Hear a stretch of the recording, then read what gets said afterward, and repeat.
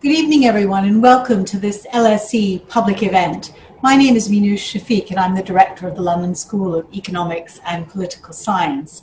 And I'm delighted to welcome you to this talk today by Richard Haass on his new book called The World. I'm especially delighted to welcome you this week because this week we're welcoming back our students from all over the world. And for those of you who are not LSE students, the school's strategy for the coming decade is called Shape the World. So today's topic couldn't be more perfect. Now, Richard needs very little introduction, but I will give a brief one. He has been studying the world and helping others to understand it for most of his career. He's published 14 books on American foreign policy, and he's also been, unusually, both a student of the world, but also a practitioner of diplomacy for many decades. He's held a wide variety of senior roles in the Department of State, the Department of Defense, and in the US Senate. And from 2001 to 2003, he served as the Director of Policy Planning in the United States State Department, working with the then Secretary of State, Colin Powell. More recently, he has led the Council of Foreign Relations for the last 18 years, one of the leading independent foreign policy think tanks in the world, created to help people better understand the world and the foreign policy choices facing the US and other countries. Now, I think it's fair to say he's written this book, which is simply called The World, with a little bit of sense of a frustration that despite all the globalization that we've experienced in recent years, global literacy is actually not very high. And at a time when nationalism and inward-looking policies are in the ascendance, it seems ever more important to do something about that. It's especially problematic at a time of great flux, when the textures now added something I didn't expect to of the world order are shifting beneath our feet. And at this critical juncture in history, the world could go either way, toward international anarchy or toward international stability and order. And so it's especially important at this time to understand the world, and we couldn't have anyone better than Richard Haass to help us do that. I'm going to turn to Richard now, and he'll speak for about 15-20 minutes, and then Peter Trubowitz, Professor of International Relations at the LSE, will join me for a conversation with Richard, and then we'll open it up to questions from the audience. Please put your questions in the chat, and Peter will moderate the question and answer session. So, Richard, over to you. Well, thank you, Minouche. It's always wonderful to participate in events with institutions I didn't go to. So I think it shows the open-mindedness of LSE to let this American who went to Oxford have a chance to say a few things. Though in my defense, I did spend several years, as you know, working down the street from you and was a frequent visitor to the Economist bookstore there. I'm going to talk about the world in two senses. I'm going to start talking about the real one, the actual one. And then I will segue somewhere along the way into talking about the book and why I wrote it and what's the connection between the two. But let me start off with the world itself. It's a good week to do it. It's the 75th anniversary of the United Nations. No one needs any reminder that we're meeting in the midst of a global pandemic, which again highlights how much the world affects all of our destinies and our lives. But I really want to make 2 points about the contemporary world to start with. The first, and here we are, it's 75 years after the end of World War II, roughly 30 years after the end of the Cold War. One thing we're seeing, despite some of the optimistic pronouncements made 3 decades ago, is we're clearly seeing a significant revival of geopolitics and great power rivalry.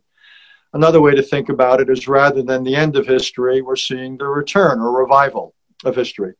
We see it most acutely in the US-Chinese relationship, but also China's relationship with Japan, with Europe, with India, essentially with all the other major powers of the day. We're obviously seeing it in the relationship with Russia. And we're seeing geopolitics in so many ways, the skirmishes along the India-Chinese border and so forth. So again, the idea that historical jockeying would end We've got the structural realities of a rising China. I'll come back in a few minutes to the question of where the United States is. We've also got a world where there's more capacity of various sorts and more hands than at any other time in modern history. Many of these hands are states, but not all of them. A lot of non-state actors have capacity, and a lot of these capacities are military, but again, not always. Capacity in many forms. So this is a world of distributed power, and it's a world in which we're seeing all sorts of revival of great power, rivalry, competition, ideological, military, economic, and geopolitics more broadly. That's my first point. That, again, the idea that somehow history would end, that the modern era would constitute a departure. For those of you who held those hopes sincerely, I'm sorry to have to be the bearer of bad tidings. Ain't going to happen. What's new about this period, though, is something else. It's not that geopolitics have ended. What's new about this era of history, and it really distinguishes it from all previous eras, I would argue, is the emergence and the primacy of global challenges. Globalization is, in many ways, the defining characteristic of this era. Or if you disagree with that, it's at least the distinguishing characteristic of this era. Or in some ways, the way to put it would be, if there's now familiar challenges that are reviving, there's these new challenges. One is obviously infectious disease, though we have had it before. Secondly, climate change. When I was a student in your country in the 70s, issues like climate change simply didn't exist. It wasn't that climate change didn't exist, but it was in its nascent stages. It wasn't on the foreign policy or international relations agenda. We thought a little bit about environment, but not climate change. Cyberspace was not a domain that had emerged yet. So the question of the regulation or behavior of cyberspace was not an issue. We were in the early stages of proliferation. Most of the challenges in proliferation were vertical. The horizontal ones hadn't fully emerged. Global terrorism had not yet emerged. Terrorism was largely local, and so forth. The world economy was expanding. Trade was expanding. The pushback hadn't really gained a whole lot of momentum. So what strikes me about this era is the impact, the influence of a range of global phenomena, all these manifestations of globalization. And in every case, I'm struck by the gap between the intensity of the phenomena and in many ways the risks that it poses and the nature of the response. There's an enormous gap at the global level. And again, I'll be the bearer of bad tidings now a second time. All of you who constantly use the phrase international community, I would essentially urge you caution. I think the whole idea of international community, it's a valuable one, but it's really an aspirational one. There isn't yet much in the way of international community. And that's what we're seeing. We're seeing it when it comes to the world dealing with infectious disease or with climate or with cyberspace or just about any other global phenomena. There's instead this rather large gap between the challenges and the willingness or ability of the most important actors on the world stage, nation states, to come together, to work together, to meet these challenges, even though it's in their self-interest to do so. And indeed, a striking amount of history is when entities don't act in their own self-interest. But I digress. So you've got these two challenges, one very familiar, one somewhat newfangled. What's happening, though, is a third thing as well, which is the United States and what's going on with American foreign policy.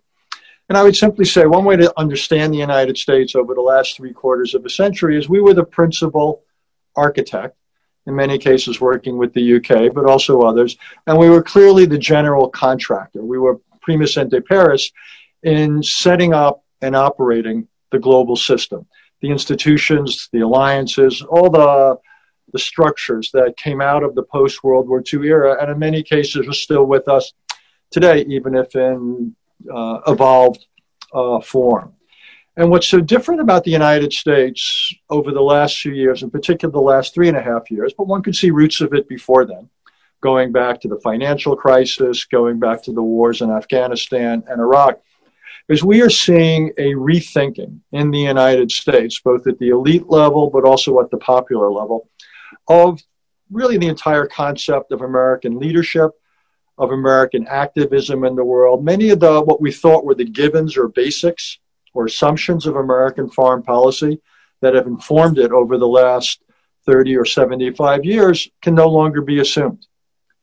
And that is what to me is so interesting, is that at a time of the reemergence of traditional problems, the emergence of all sorts of new problems, the country, which has been as responsible or more responsible for whatever order in the world has existed over the last 3/4 of a century, essentially is having second thoughts or third thoughts about its willingness to play this role. And again, it's grown more intense under the current administration. You had an example of it yesterday in Mr. Trump's brief but intense statement at the United Nations. We see it with his questioning of alliances and America's alliance commitments. The United States has withdrawn from any number of international arrangements, be they institutions or agreements, a real sense in the country that the United States has got overextended in many ways in recent decades. Indeed, it was announced yesterday, I think it was, the first presidential debate taking place on the 29th of this month. There's 6 subjects. Not one of them is explicitly foreign policy. And again, it just shows in some ways where the country's collective head is and is not. And I think that is what frames the world situation, these three developments. And it's the combination of the three, and the last one in particular, that led me to write this book by the name of The World. What it turns out is that I think in the United States right now, there is very little appreciation of the significance of the world. I find this somewhat odd after 9/11, given COVID-19, given climate change, but there you have it. People in many ways don't see the connection and the importance between what goes on in the world and what is happening in the United States.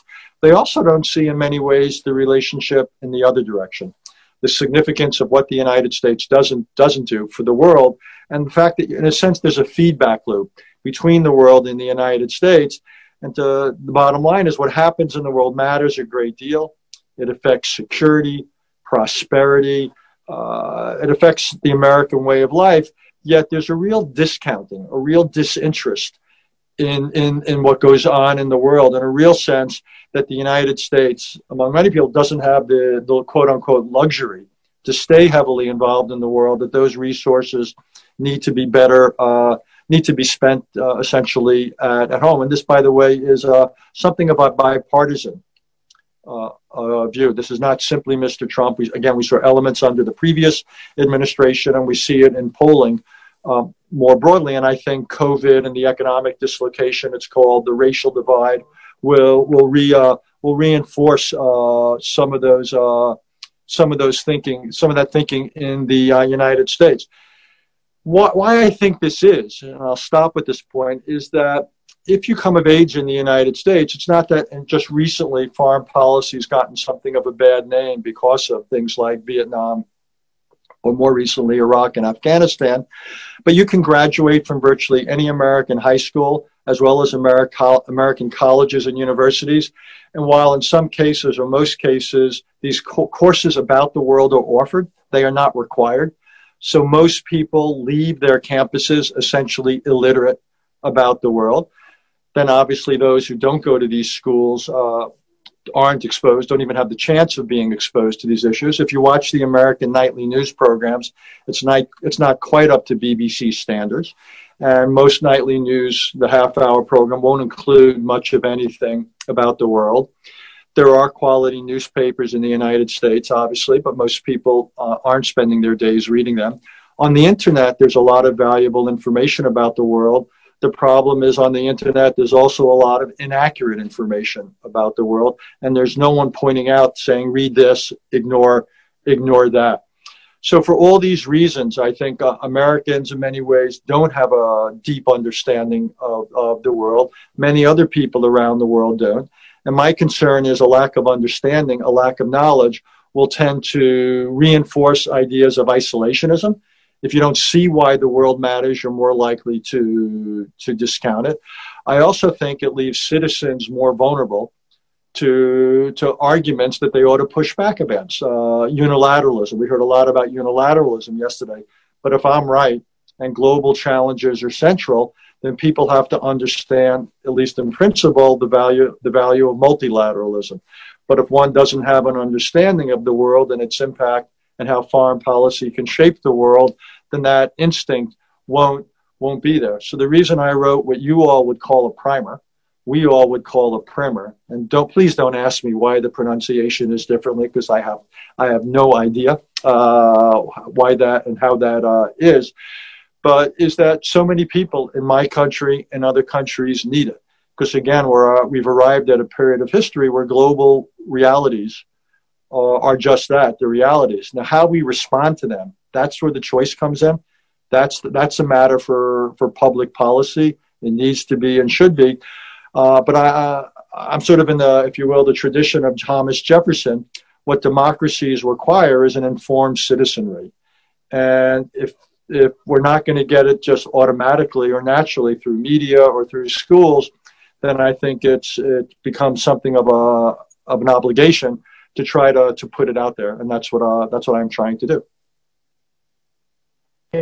Thank you, Richard. Let me start, and then I'm going to turn to Peter. I wanted to explore more your notion of rethinking American leadership, and this perception in the U.S. that is, as you say, bipartisan, that American leadership on the international stage has been costly and burdensome. But there's a sort of another view, which is actually the U.S. has benefited enormously from the post-war order, benefited economically, politically, and socially. But those benefits haven't been shared within the U.S. because of the failure of domestic policy. And that U.S. foreign policy, I mean, there are many issues we could discuss, but it wasn't the fact that the U.S. was internationally engaged that was the problem, but it was the U.S.'s own domestic policies that meant that those benefits of engagement were captured by a very small proportion of the population. What would you say to that? And would if you believed in that argument, is there a kernel of hope that a different domestic set of policies might result in greater U.S. international engagement? So let me first disagree with what you said, and then I'll agree with it, just to cover all my bases. I'll disagree with it because I think the benefits that have accrued to Americans and to the United States from the last 75 years are enormous. This is the first period of history where there hasn't been great power competition that's led to war. The average standard of living in the United States, GDP per capita, has gone up enormously. Technology introductions, innovations have benefited all sorts of Americans. The average American, compared to 75 years ago, the average lifespan is about a decade longer. We live in a world in which democracy went from being an exception to quite common. Americans have been able, again, put aside the last 6-8 months, but have enjoyed all sorts of access to the world and so forth. This has been an extraordinary period of history. Indeed, it's been something of a golden age. I think in some ways, almost like oxygen. It's so diffuse and it's so much a part of existence that people don't notice it and don't value it. Indeed, one of my complaints with the administration, which seems so intent on disrupting a lot of its inheritance, is it doesn't understand or value its inheritance. It takes it for granted. And what I try to point out is, no, this is not the natural way of history. The world is not, to use Hedley Bull's model, is not naturally a society. It does lean more towards the anarchical. And it's the United States which has pushed back against that. And it has helped build something of an international society to the extent one exists. So I do think those benefits have been widespread. Now, in the United States, is there a problem with inequality and so forth? Of course. But I wouldn't blame that on globalization. I would blame that more than anything on things like the state of American K through 12 education.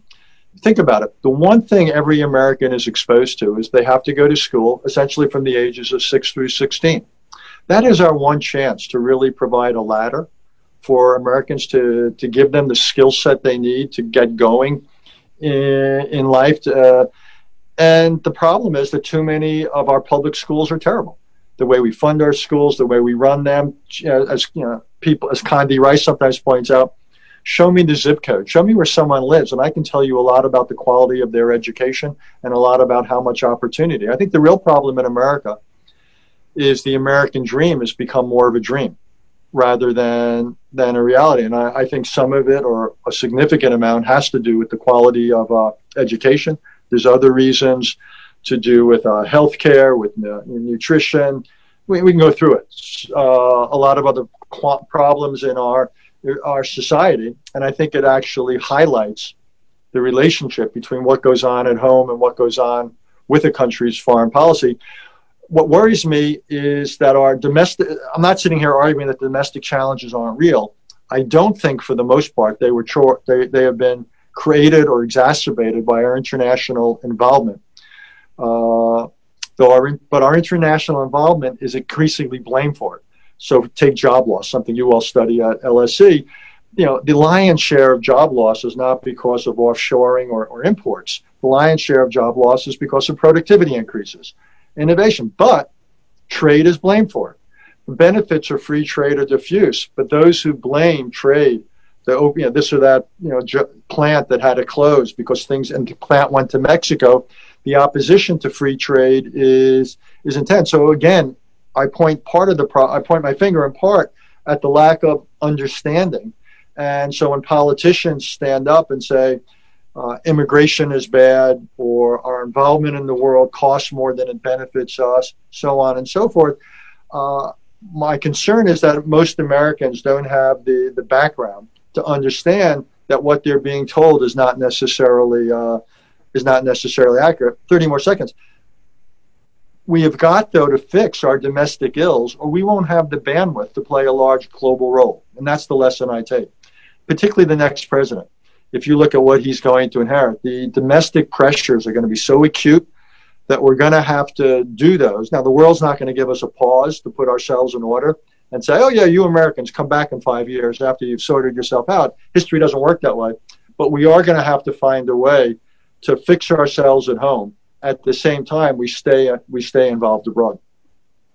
Peter, over to you. Well, thank you, Minouche, and great to be with you, Richard, today. Looks like we have over 500 people on the platform, which is great. And let me give a special shout out to LSE's fabulous IR students, many of whom are on the platform. It's great to have you here. We've already got a number of questions rolling in. I'm tempted to follow up on Minouche's line of questioning, Richard, because it strikes me that concerning America's retreat, before turning to the questions that are coming in, it strikes me that the gap that you're talking about is partly a function in the United States of, at the same time that the U.S. was trying to push the envelope internationally, both with respect to security policy in the Middle East, but also with respect to international trade and capital mobility, the welfare state in the United States will back. So that the gap is partly a function of benefits and things that people could assume in another era are no longer there. And I think this is where some of the frustration that we see in the industrial parts of the United States, that really helps explain why Trump got the kind of traction he did. And so it seems to me that partly what needs to happen, but I'd like to hear your thoughts about it, is there has to be something very programmatic on the domestic side. Education is part of it. But, I think people's basic needs are not being met.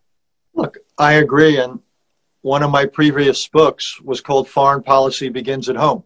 And my whole argument was that unless we do more to address the challenges at the home front, again, we wouldn't have the cohesion as a society. We wouldn't have the resources. We wouldn't have the competitiveness. And again, we wouldn't have the bandwidth to be involved in the world. So I agree. And there's any number of things. I mentioned K through 12 education. Another is lifelong education.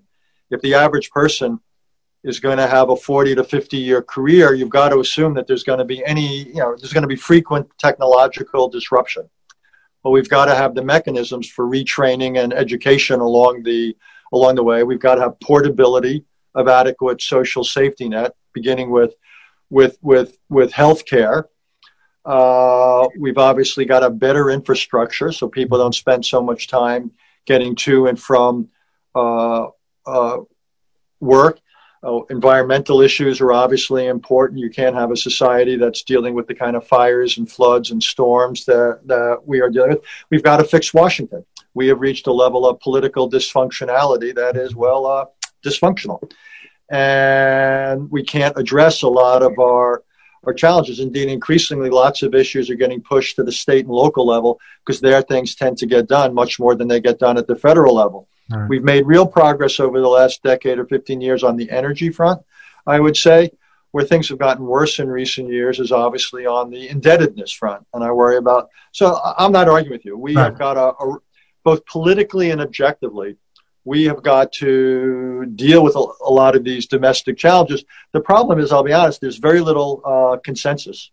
Yeah. And we're on an unsustainable trajectory right now in terms of entitlements, in terms of debt, and we've got the immediate enormous needs that grew out of COVID. So we have, if you will, strategic problems as well as immediate problems. Mm-hmm. And dealing with all this is at a time of such political division, which, by the way, is likely to be exacerbated rather than resolved by the upcoming election. Right. That's a tall order.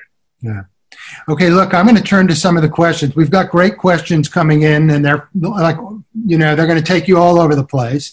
That's what we do at the LSE. One of these questions comes in from Manan Shah, who is an incoming student in the law school here at the LSE. Here's the question, and it's very timely because it seems to me it picks up on Macron's point yesterday at the UN. His speech didn't get the same kind of attention that Xi Jinping and Trump's speech did, but he went out of his way to say, hey, look, we better not get trapped by the U.S.-China competition. We need to be outside of this, or the global challenges that you are raising will never be addressed. Here, she says, at the beginning of The World, your book, you note that America has such a large presence that all geographic overview chapters in the book feature the U.S.'s lasting impact. If you were to write a sequel in 15 to 20 years, do you think it would still be the case, or will the next few decades give way to rising China and its influence across the world? And while you think about that, here's another one, different, a pedagogical question. This comes from Chris Martin, a sociologist at Georgia Tech. One of the things about LSE is we bring people in from all over the world. His question is this: how did you frame the sections of this book to be engaging to college students?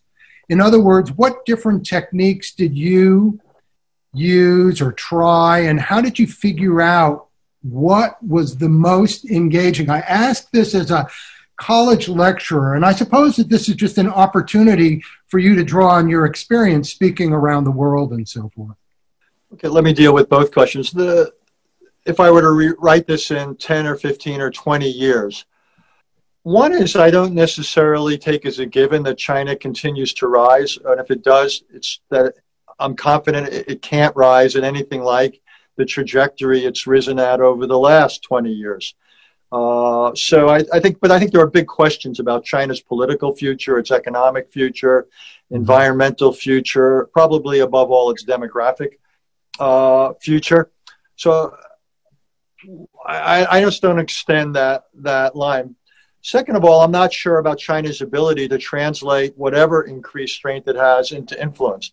Indeed, look at what's happened in recent months. China has essentially alienated a big chunk of Europe, the United States, other parts of the world. It's got problems with India, problems with Japan, problems with Vietnam, problems with Taiwan. It's cracked down in Hong Kong. It's interning the Uyghurs.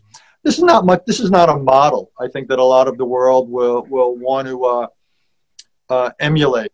So this idea of the inexorable rise of China and so on, translating greater power into influence, maybe, but I don't take that as a given. I also don't know whether the United States continues to dial back, if you will, Does Trump, I don't know what's going to happen in November, but regardless, does Trumpism survive Trump? Mm-hmm. Where does the Democratic Party go? These things tend to go in cycles. We've had other eras of American isolationism. We'll see how this plays out going down the road. I think there's limits to what Europe can accomplish in terms of a global footprint.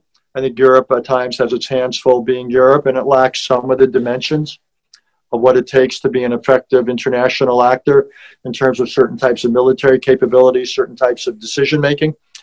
The demographic challenges will be real in Europe. No, I think the alternative to the kind of world we've largely benefited from for the last 75 years is probably a more disorderly world.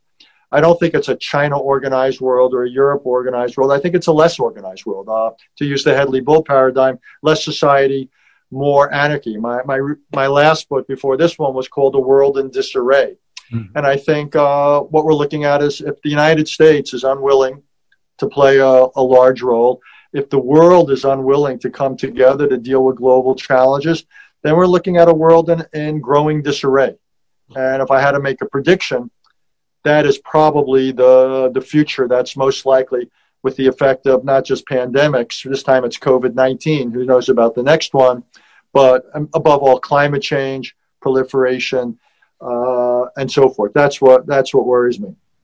The second question, I thought there might have been a compliment in there, Peter. I don't know. Maybe I misunderstood it. There is a compliment. I think he's asking for hints and help. So, like, kind of, how is it that you structured the book? Why did you structure it the way you did? I think is really the point of the question. Well, and I will tell you, Richard. So there's another question that's come in saying they wonder if the book is too, and I think you address this, too American or Eurocentric. And so maybe you could deal with that at the same time. The reason let me take a step back. Before I wrote the book, I read around, and I saw, and I'm going to alienate now some of your colleagues, but I saw a lot of the textbooks teaching IR students and the rest, and I thought they were way too heavy, way too heavy on theory.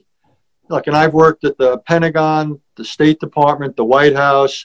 I've been working on these issues for 4 decades. I don't find a lot of the theory terribly useful. What I do find useful is either local knowledge, regional knowledge, specific knowledge on issues, or history. So I decided my bias going into this book was to emphasize history, local knowledge, and issue knowledge. I then looked at a lot of other books, couldn't find anything quite like this. I basically wrote what I thought someone needed to know, so I basically was almost trying to explain, putting on my explainer's hat. And what I then did, which is a version of what I always do when I finish a draft manuscript, is I had all sorts of people read it. And I had everyone read it. The people would be everyone from a college professor of international relations to people who are quote-unquote normal people who don't do this for a living. They do other things for a living. They're lawyers, they're doctors, they work in schools, what have you, but they're not international relations, foreign policy experts. And what I wanted it to be was accessible to them.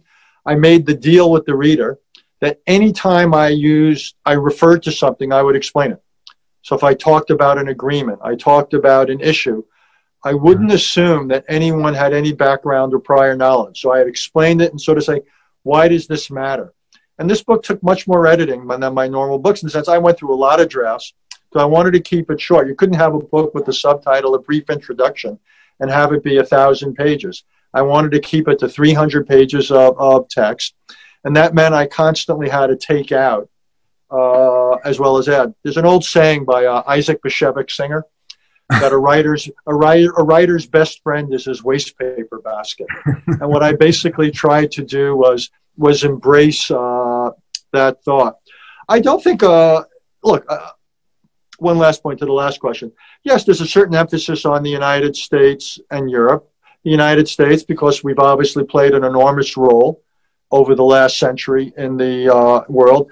Europe, because it was the principal venue of an awful lot of modern history. But there's chapters on every other part of the world. There's histories about other countries, including Japan, China, Russia. I talk about Africa being the one region of the world where clearly demographic increase will define the future. So I tried not to be quote unquote America-centric or Eurocentric, more than, if you will, I thought the facts or history warranted. Okay, great. There's a question here from Lancaster University about cyberspace and the rise of new technologies such as AI. And I know you picked this up in the book. And the question is, how is this likely to affect international politics going forward, and in particular the U.S.-Chinese relationship? But maybe one can broaden that and think about that more broadly. Look, cyberspace to me is it's the most recent domain to have emerged as really significant, but almost like there's a comparison to nuclear weapons and there's a difference. The comparison is when nuclear weapons came around in the 40s and 50s, arms control hadn't really been developed. So nuclear weapons were an unregulated domain. Now, deterrence would work, and then arms control and diplomacy kicked in. Cyberspace is far more complicated because it's so decentralized. There's literally billions of actors, and it's far more integrated into the economy. It's not apart from everything else. So I actually think the intellectual challenge of regulating and structuring cyberspace and cyber behavior is incomparably more difficult. Another problem is there's very few individuals, hopefully you're producing them at LSE, who have the requisite skill set. How many people, think about it, are comfortable being at the frontier of technology and technological change and understand international relations? Not a whole lot in my experience. I certainly don't understand the technology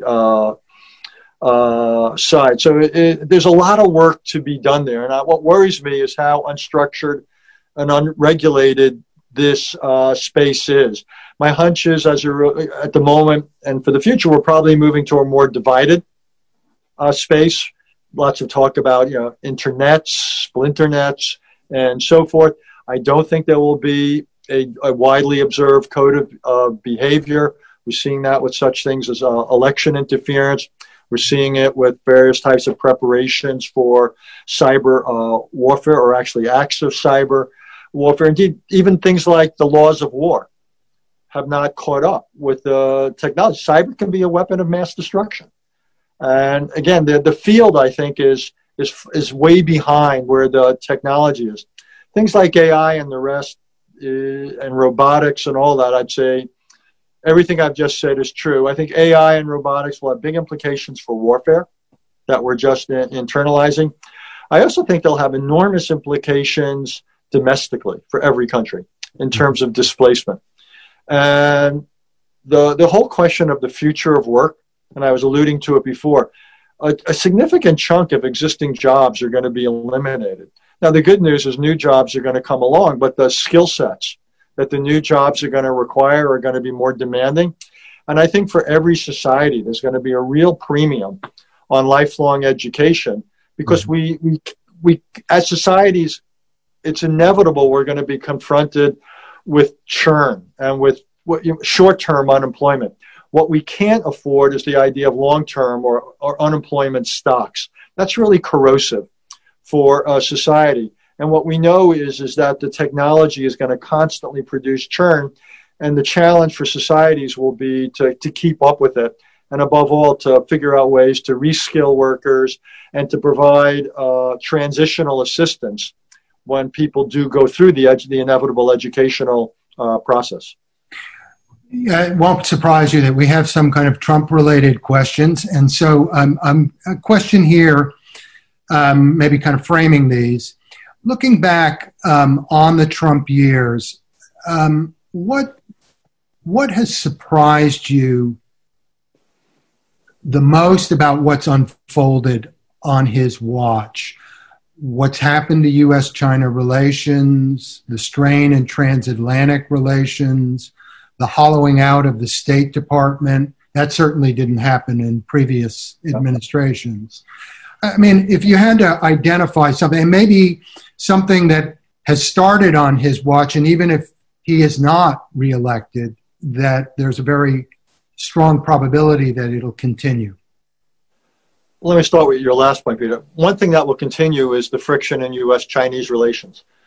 Donald Trump may have called China out. He may be crude when he talks about Chinese flu and the like. But U.S.-Chinese relations are going to remain difficult regardless of who wins this November. We have profound differences with China over human rights, from Hong Kong to the Uyghurs to Chinese society, over the South China Sea, Taiwan. This is Xi Jinping's China. China's changed. And American perceptions of China have changed. And these changes in the United States go across the board. So I think anyone who believes that what we're seeing in U.S.-Chinese relations is simply a result of Donald Trump or an American election, they should disabuse themselves of that thought. That's one thing. I think questions about trade. There's been bipartisan pushback against free trade. So I think some of those concerns will linger. I think what's unique about Donald Trump, and that I estimated, is the assault on alliances and the assault on global arrangements. That is something qualitatively different that I underestimated. I knew Donald Trump. I briefed him during the campaign. History will show that if I had any influence, it is not obvious. And that I thought, and I was wrong here, that in the job, he would, in a sense, become more normalized. That a lot of what he was saying was more, like a lot of people say, to get elected. And I thought when he was faced with the inbox at the White House, he would become slightly more of a traditional president. And he is the first of the post-World War II presidents who's an outlier. Everyone from Truman to Obama, you can see that the continuity was far greater than any uniqueness for any president. Donald Trump is the first person, I would argue, for whom that's not true. The other thing I got wrong is, as he's moved in both foreign policy and domestic policy, violating all these norms of American political behavior, I first came to Washington in the 70s. My first summer in Washington, interestingly enough, when I first worked at the Congress, was 1974. What was going on then? Watergate. And what you had was, yes, Mr. Nixon and all he was doing, but what prevailed were conservatives and constitutionalists in the Republican Party in the Senate. Right. And what's so different this time around is that doesn't exist. That the Republican Party of 2020, as opposed to the Republican Party of the mid-1970s, is not conservative in any meaningful sense of the word, is not pushing back, but in many ways has fallen in line with this president. That, again, is something that I just underestimated.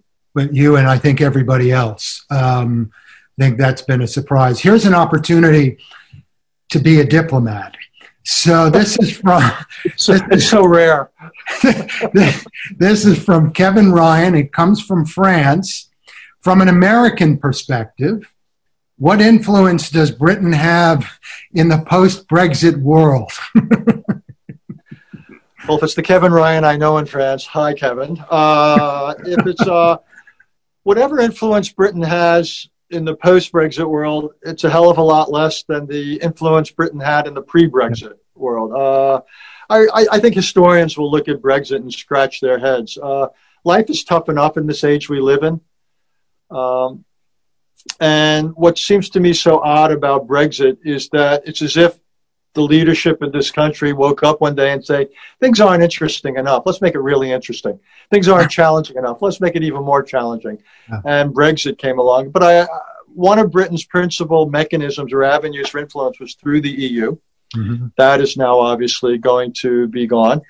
If one looks at the weight of Britain militarily, economically, diplomatically, and so forth, as an isolated country, it's a medium-sized country. So it loses the multiplier effect in many ways of Europe.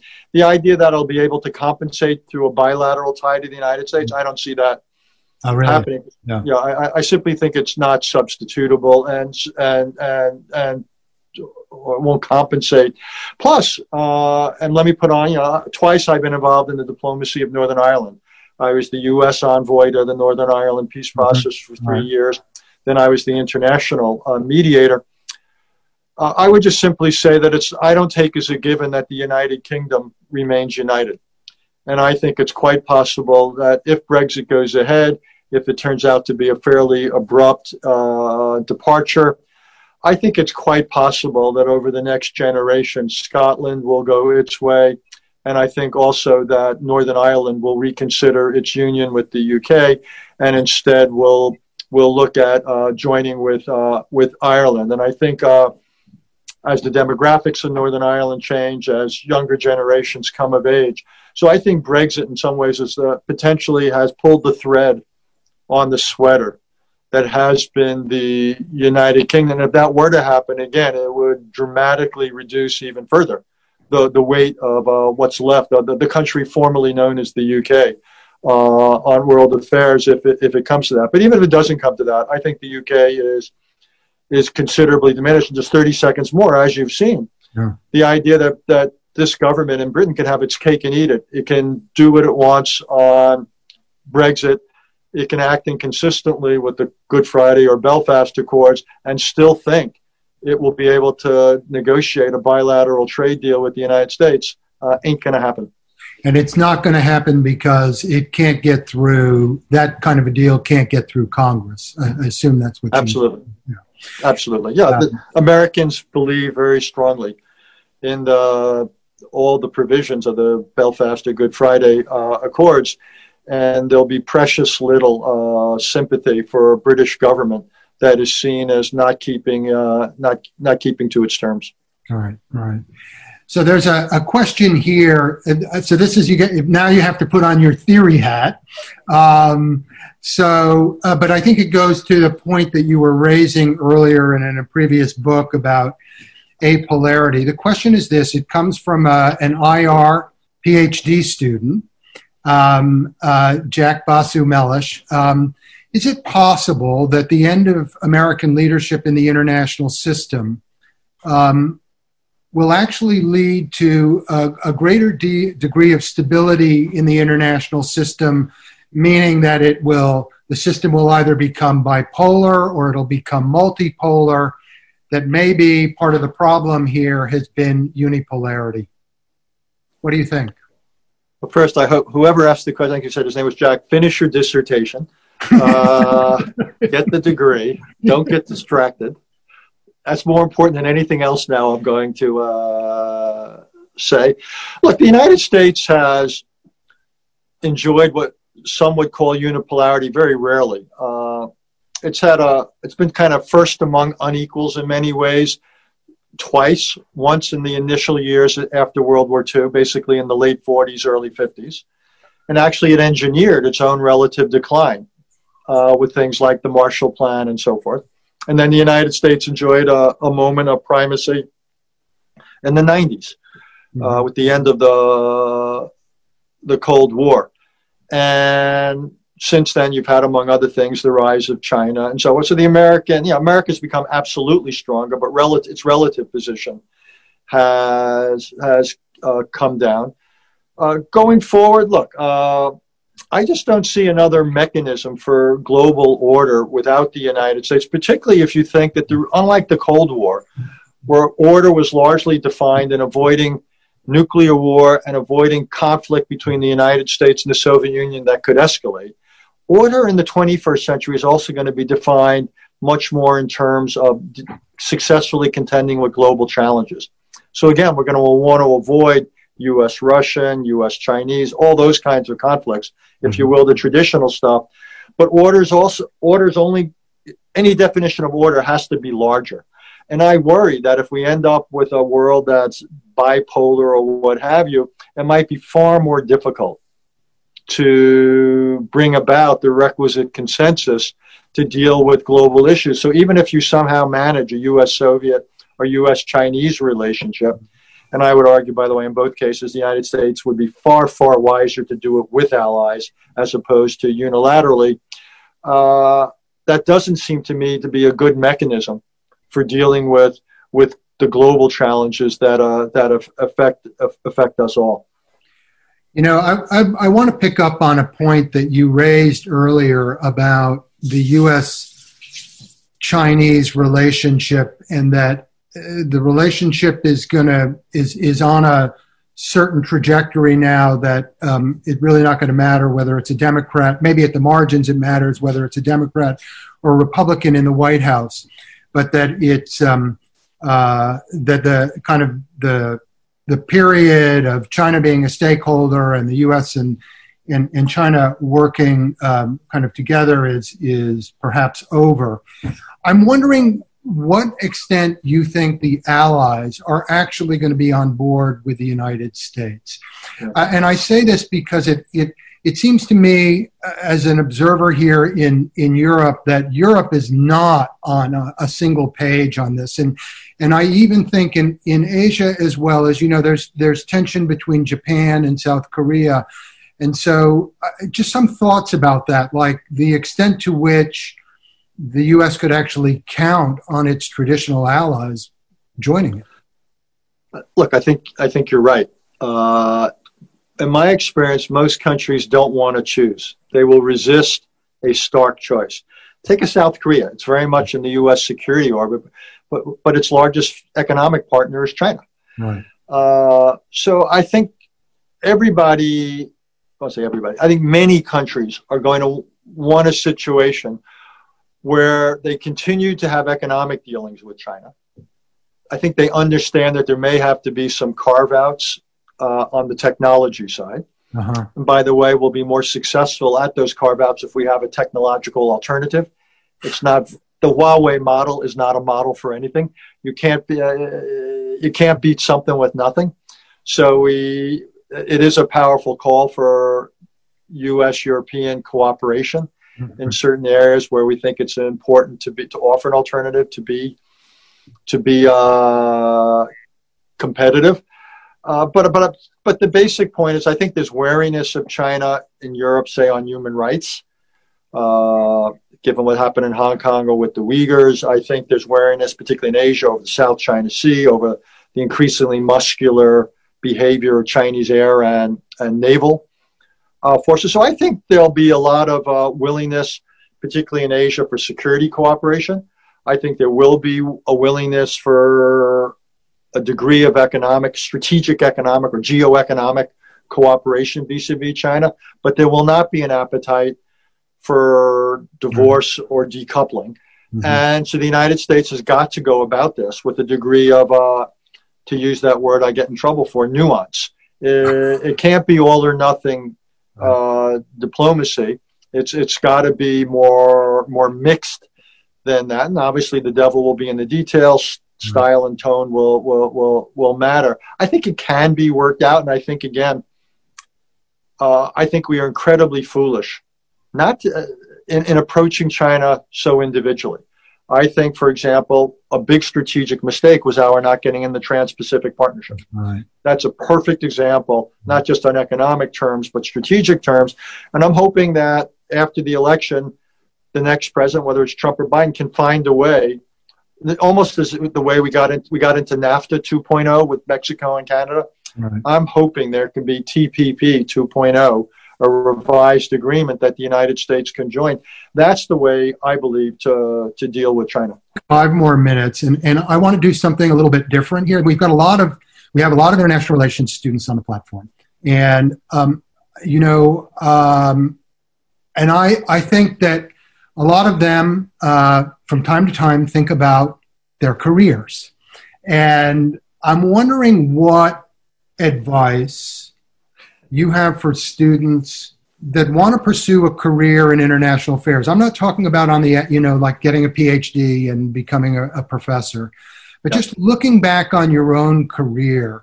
Are there 1 or 2 takeaways for this generation? And Manoush, given your extensive experience working in international institutions, it would be great to have your thoughts on this as well. And then I will turn it over to you, Manoush, to close it out. Okay, I'll say 1 or 2 things, and I'll slightly disagree. Even if you decide that you want to be a professor, you're going to get your PhD or DPhil in international relations, and you want a life in the academy, I still say have a stint in government or international organizations or an NGO. You will be better for it. Mm-hmm. I believe that the most policy relevant writing tends, not always, but tends to be written by scholar practitioners, people who are not pure academics or pure practitioners. I think there's real advantage. So I would say everybody should have a stint, even if you are persuaded the academy is your life. Now, for those of you who aren't persuaded the academy is your life, then you should definitely have a stint, because you may find another path, and it could be at the World Bank, it could be at the IMF, it could be a gazillion NGOs, which are increasingly important. One of the great things in the United States is the permeability of our institutions, so you don't have to be a career person. There's in and outism in the United States, which gives you an opportunity. So I would encourage, though, everybody to do it, get exposed, and don't worry so much about that it's the perfect job. I actually think it's really important to get the experience, try to find a situation where there's a potential to get mentored, to get exposed, to tool up. I think these early exposures are less about what impact you will have on the institution. Mm-hmm. It's more about what impact the institution will have on you. It's part of tooling up. You can give back as you get older. But I think the great thing for an early experience in your 20s or 30s is to be exposed to seeing essentially how the sausage is made. And then you may say, this is what I want to do for a living. Or you may say, this is not for me. But whenever you write about these issues, then you will write about them differently than you would have otherwise. That's great. Okay, thank you. Manoush? I'm going to answer your question as part of my concluding remarks, if I may. Okay. I mean, I think, Richard, you've really, you've put your finger on the paradox of the moment, which is that our biggest problems are global: pandemic, climate change, economic recovery, etc. And yet the willingness of nation states to act collectively at the global level has waned massively in the last few years. And so what do you do in that context? How do you resolve that paradox? And I sort of come away with three conclusions. One is that those of us in the education business need to do our job, and your book is a big part of that, of educating people about the nature of the world and the nature of the challenges we face. Two, I think interaction among people from different countries is essential. All of us have seen how important in our own lives talking about the world with people from other countries is a vital part of our learning and understanding. A place like the LSE, which is the most international major university in the world, 70% of our students are non-UK, and you hear 100 languages on campus every day. That rubbing up against each other and having to navigate social relationships, academic debates with people with a very different perspective is an essential underpinning to resolving your paradox. And then third is preserving the institutions. I spent about 20 years of my life in the international system between the World Bank, the IMF, the Department of International Development, and where you're working side by side with people from multiple different countries, and you have a Zambian who's the boss of a Russian and a Dutch person, and they work together collectively. And I've seen so often in the international system where, you know, support for the system is really very low at the moment, let's face it, but there are opportunistic moments, and preserving the muscle memory of international cooperation is really important at a time like this. And that even when, you know, political support for internationalism is weak, there are moments when you have to do something. We saw it with the 2008 financial crisis, and, you know, where did you go? You went to the G20, the central banks sorted themselves out, finance ministers got on the phone around the world. And I'm afraid the tragedy of the COVID crisis is we haven't had that happen. And you can't fight a global pandemic with national policies. We all know that. But at some point, there will be a moment when the penny drops. And I think having people who are educated about the world, who've interacted with people from around the world, and having institutions in place that enable us to collaborate and have the infrastructure of collaboration there and ready for when the penny drops is incredibly important for the world. And so with that, let me just wrap up and thank you, Richard, for doing a fantastic job of raising these issues enlightening us and hopefully enlightening many, many other people who will be better global citizens as a result of reading your book. Thank you very much. Thank you so much. And thank you all for joining us today, and please join us again for future events at the LSE.